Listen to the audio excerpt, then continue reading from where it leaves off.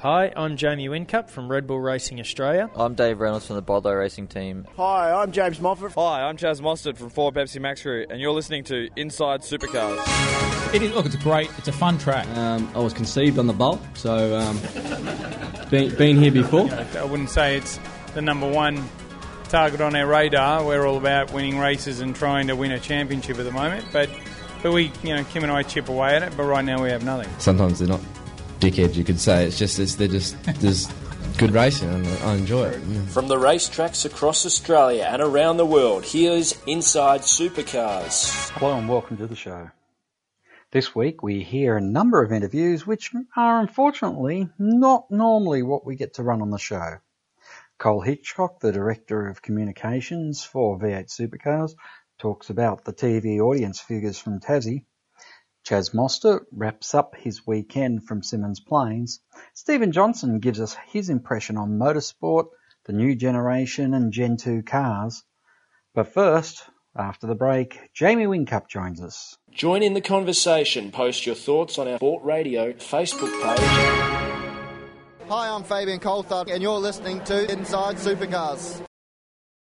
Each week, join the Inside Motorsport team as they look at all the news from across Australia and around the world. Yeah, I mean, it means a lot. Through the years, a lot of reference this race as one of our majors. 600 miles around here is no easy task.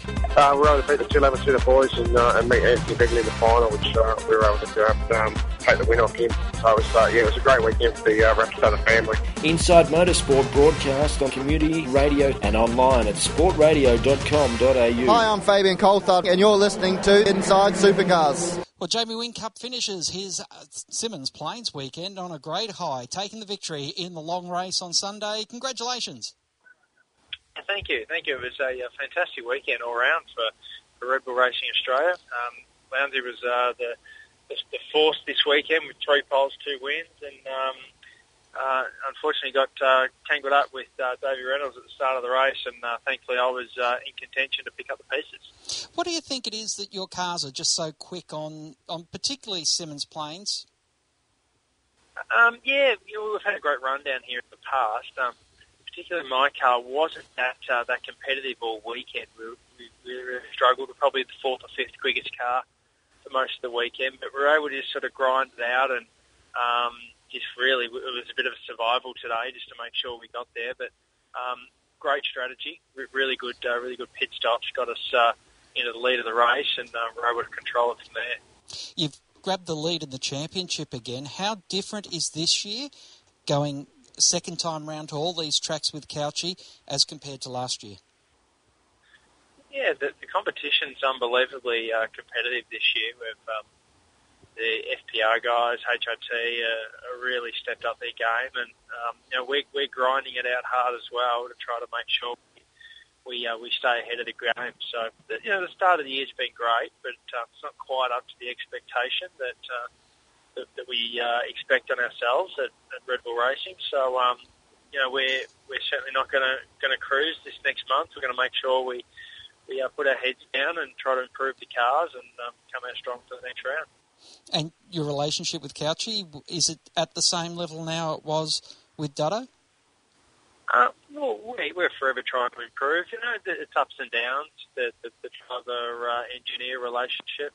Cauchy and I had our, we had our issues this weekend, just trying to improve the car and get it as competitive as everyone else. But we're forever learning, forever trying to get better. Is it tough when you think you should go one way and other people are telling you have to go a different way? Yeah, of course. That's life, though. At the end of the day, it's we've got the big job. I've got the big job behind the wheel, and Cauchy's got the big job calling the shots back in the pit. So if it was easy, everyone would do it. So it's a big responsibility, and it's one we strive off, and one we absolutely want to get right for our teammate. My thanks to Jamie Whincup. We have more from the 6-time champion next week on the show.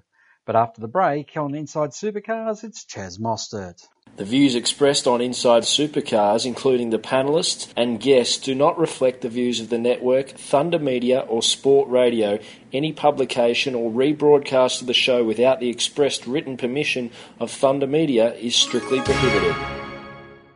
Each week, join the Inside Motorsport team as they look at all the news from across Australia and around the world. This year in Formula 3, I think it's a fantastic environment for me to be doing that. However, I believe for myself, a sustainable career in tin tops such as V8 Supercars in Australia is where I see myself. Second crack at the Australian titles since we've been back, and a bit unlucky the first time, but we ended up with a win there at Speedway City 2 weeks ago. Inside Motorsport broadcast on community radio and online at sportradio.com.au.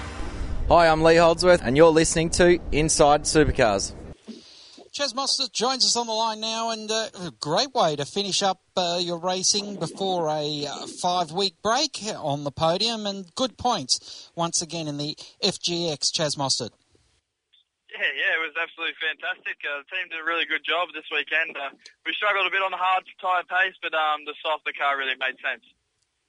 The car, the FGX, how much different was it down there at Tassie to last year? A lot different. I think obviously a massive improvement from 12 months ago from the old FG here. So really looking forward to going to Perth. It's obviously a good hunting ground there for us. We have normally have pretty good cars there, but fingers crossed. You never know. The tracks that we were strong at might be weak at now, but the tracks we're weak at, we seem to be a bit stronger this year than what we were last year. Is Perth a special track for you because it was where you made your full-time main game debut? Yeah, definitely. Perth's obviously got awesome memories for me. Obviously, lined up for the first year and main game with DJR there, which was really exciting. It's a good track. You know, it's got a lot of tire deck there with the way the track surface is with the sand also in all the runoffs there. So it makes it very interesting for degradation. So our car this weekend's been fantastic for that. So fingers crossed that can help us when we go to Perth. Every race your car has been in with a chance to win, and I guess that's something that's giving you a lot of heart and a lot of excitement. Yeah, for sure. You know, when we qualify well, we're always in a shot for a podium. So it's good with that. It's not like we're qualifying all the time. We need to work on those things and try and work out why we can't qualify in the top 3 rows each and every time. But saying that, when we do qualify, we always seem to do get the result. Certainly looked like your strategy played out today, and you were just making the right decisions. And this is something that I know that you, coming up through the ranks, were also aware of. FPR was known for making the wrong decision at the right time. Yeah, for sure. I think, for today the strength was definitely the way our car looked after its tyres on the soft. And we did probably the most amount of laps on the soft tyre compared to other people. So that really helped us out to run longer in the first strategy and stuff like in the first stint to get us up the pointy end. And then we were able to maintain that speed in the last stint. So, like you said, FPR has been known not to make the right decision, but I think from the last 12 months or 2 years that there seems to be a lot better decisions going on. We got a lot more different people in the situation now, and it all seems to be running quite smoothly. Well, Chaz, have a great break and look forward to seeing you back on the grid there at Perth in 5 weeks' time. Thanks very much. Stevie J is next on Inside Supercars. Join in the conversation. Post your thoughts on our Sport Radio Facebook page. Hi, I'm Nick Percat. You are listening to Inside Supercars. Each week, join the Inside Motorsport team as they look at all the news from across Australia and around the world. Still a bit in shock. Thanks everyone. Dissecting the sport with interviews, news and opinion. Got to put money back into the sport at the lower levels to develop the kids and bring them up. You can't rely upon good luck. For Daniel Ricciardo's old man to have found a few mates that tip some money in and send him overseas, there actually needs to be a structure. Inside Motorsport broadcast on community radio and online at sportradio.com.au. Hi, I'm James Moffat. Hi, I'm Michael Caruso. And you're listening to Inside Supercars. Stephen Johnson joins us on Inside Supercars. Stephen, is there a motorsport category in Australia where the driver is the only factor that makes the difference? Yeah, I think it's a good question. I'm a firm believer that, the driver is the only factor that makes the difference. It's no matter what you've got, if you've got something under you that you're making operate to get somewhere, albeit a motor vehicle or a motorbike or whatever it might be, there's always some advantage or disadvantage. I mean, you just got to look at the not so much the touring car masters, but the Aussie race cars, for instance. They're supposed to be a very, very level playing field, but you always see the same guys pretty much, give or take, winning the races. You always see, I commentate a lot of those races, and you see a lot of differences in the straight line speed between them, and they're all supposed to be the same motor, and they're all supposed to have the same restrictions. And then you're supposed to get penalties for winning races in that, whether it be penalties in your air intake size. So they obviously give you a smaller air intake to slow you down. But you always seem to see the same guys winning. So I'm sure that it doesn't matter what sort of category that you race in motorsport, there's never ever a perfectly equal playing field, and it just comes down to basically the driver. But having said that, the good drivers always get to the front and always shine. So the only sports I think that it really does come down to talent is things like golf and tennis, where it's pretty much all physical and training and obviously skills and what they do. Anyone can buy the same tennis racket as whoever it might be, Roger Federer or Nadal or Djokovic, but I bet you any money that if I went to AAA to buy a car exactly the same as Jamie Whincup's, I bet you $1 million that I wouldn't get exactly. I might get 95% of it, but I wouldn't get the whole 100%. Yeah, it's always been an interesting point. Just having now raced the GTs a few times, V8 Supercars were looking at different platforms for the Gen 2. Are you still mystified or surprised that they didn't try to go with if they didn't go with a GT package, go with maybe the DTM Super GT out of Japan rather than keeping and slogging with their own design? Obviously there's a lot of things that are behind the scenes that, I don't know about and all of us don't know about that goes on, but with decisions that get made, some decisions we all wonder how they get made. I think the car of the future, in my opinion, has not had the effect that everybody wanted it to. It certainly has made it very, very difficult in certain aspects, cost, running, etc. Yes, we have got some other manufacturers into the series, which is what they wanted, but I don't think the parity or the the whole fundamental of the car of the future has really gone the way that they really wanted it to go. I don't know what the answer is for the future. I don't know. At the moment, there is still quite a bit of discrepancy in engine power between the brands. There's some that have got good power and some that haven't. When they bring in this new rule where they're going to allow, 4-cylinder and 6-cylinder turbocharged engines in different configurations that relate more to the manufacturer than a pushrod V8, I don't know how they're going to be able to police and make everybody competitive and make it not obviously not have someone that's got a massive advantage like there used to be in the Group A days. At one stage there, the Sierras had a massive advantage, and then the Nissan came along with four-wheel drive and twin turbo. They had a massive advantage. So I don't know how they're going to make the parity equal when you've got so many different engine configurations, as well as keeping the cost down and making it affordable for everybody to be able to still afford to go racing, because the corporate sponsorship and the corporate dollar is getting a lot harder, and it's a lot lower than what it used to be 10 years ago. Well, you were right in the thick of DJR during the transition over to the new generation car, and I'm interested in your point of view there, because on the racetrack, the racing was never better. That first and second year last year, whilst Jamie Whincup won the championship, we had never seen more winners before, so it was just, Jamie's consistency. Yeah, which is, certainly definitely good for the category, and that's something that I think we all wanted. We didn't want to see just one person dominating, but I think that was more so a reflection on some teams having more of a stranglehold on the new generation car than what others did, and you'll remember when they first started, the team that was the dominant team at the start, who had a stranglehold on the car of the future, because the car of the future had some certainly differences in performance, where it was a very, very nervous and taily car to drive.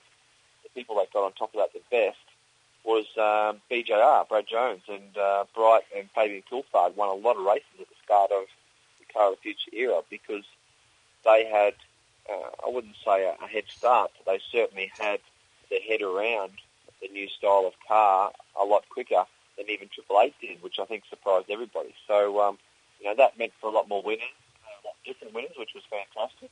But ultimately, you look at the teams that have been, the ones to beat over the last 5 years, they certainly have come to the fore again, and are now back to, I guess, where they left off in the old spec car. And I guess as a package develops, the team that's got the most money to develop it, and when you consider one of the teams is supplying components to 100% of the field, it means they're getting the most feedback. Eventually they're going to get to the front again just through sheer weight of information and numbers. Yeah, absolutely, and, not only, the old saying goes, money doesn't buy happiness, but it sure buys a lot of things that can make you happy. One thing is, you can't get to the front without having the brains behind it. Roland Dane is the figurehead. He's the one person. He's the guy that puts it all together. But at the end of the day, it's the guys behind the scenes, like the Mark Duttons, like the Ludo LaCroix, that have, Ludo's obviously come over here. He's been part of Roland's business empires for a lot of years now. He's had a lot of success in British touring cars over in Europe. He is a very smart bloke, and I think that and Roland knows that I think 95% of their, or 90% of their success has come from Ludo's engineering.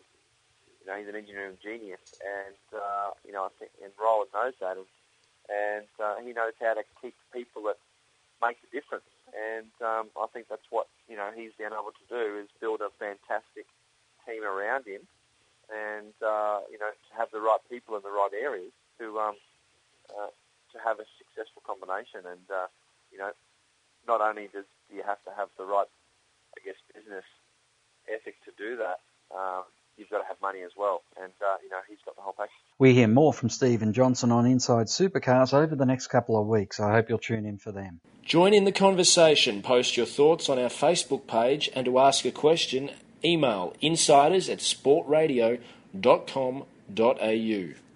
Each week, join the Inside Motorsport team as they look at all the news from across Australia and around the world. Yeah, it means a lot.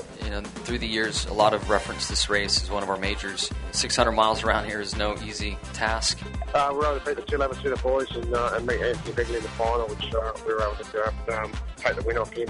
So it was a great weekend for the Rapstada family. Inside Motorsport broadcast on community radio and online at sportradio.com.au. Hi, I'm David Reynolds from Bottle Racing Team, and you're listening to Inside Supercars. Cole Hitchcock joins us on the line as, the first ever pay TV live round of V8 Supercars went to air exclusively on Fox Sports this weekend. Of course, the television highlights also did bring in good viewing figures. All in all, what was V8 Supercars' reaction to the response, Cole? Oh, look, I think we've been overwhelmed across the entire year, not just Tasmania. The overall numbers of people watching V8 Supercars is gone up by something like 150% year on year to date. So, overwhelmed, one, with the amount of people who are watching, and two, with the quality of the telecast and the feedback we're getting from fans about it. It's fair to say that there has been as much negative as positive comment from the fans talking about the move. What was the feedback from those fans that perhaps had been looking with a lot of trepidation about the changes? Oh, look, once again, I think the fans, who chose to take the pay TV subscription element are absolutely over the moon, not just with the fact they're getting V8 Supercars live in HD and ad-free, but they're also getting all of the support categories. The numbers on Saturday for Tassie were pretty much like for like with the numbers that we had this time last year.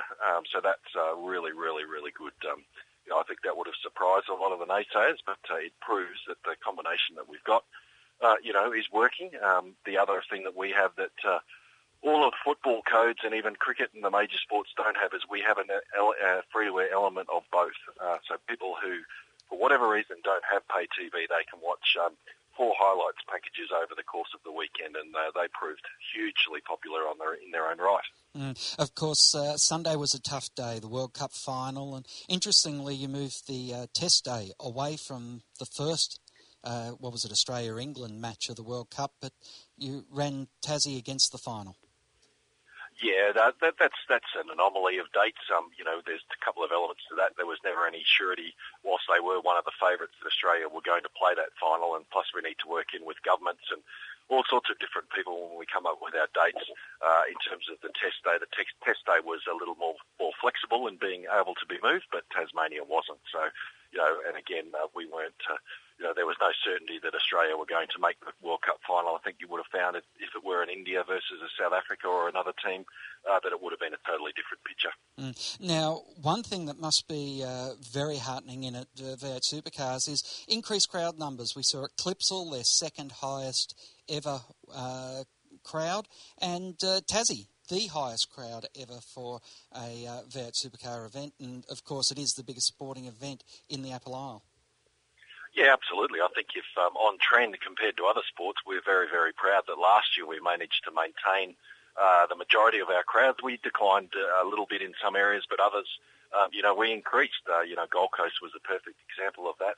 Bathurst was the second largest crowd at Bathurst in the history of that event last year. So we're very, very happy that our live audiences are up this year so far, and we think that trend will continue. So we're obviously doing something right in terms of the on-track element, but also the off-track element. Our events are major events. The majority of them that you go to are the biggest events in their respective destinations every year, and we pride ourselves on that fact, and we make them major events as opposed to just motor races.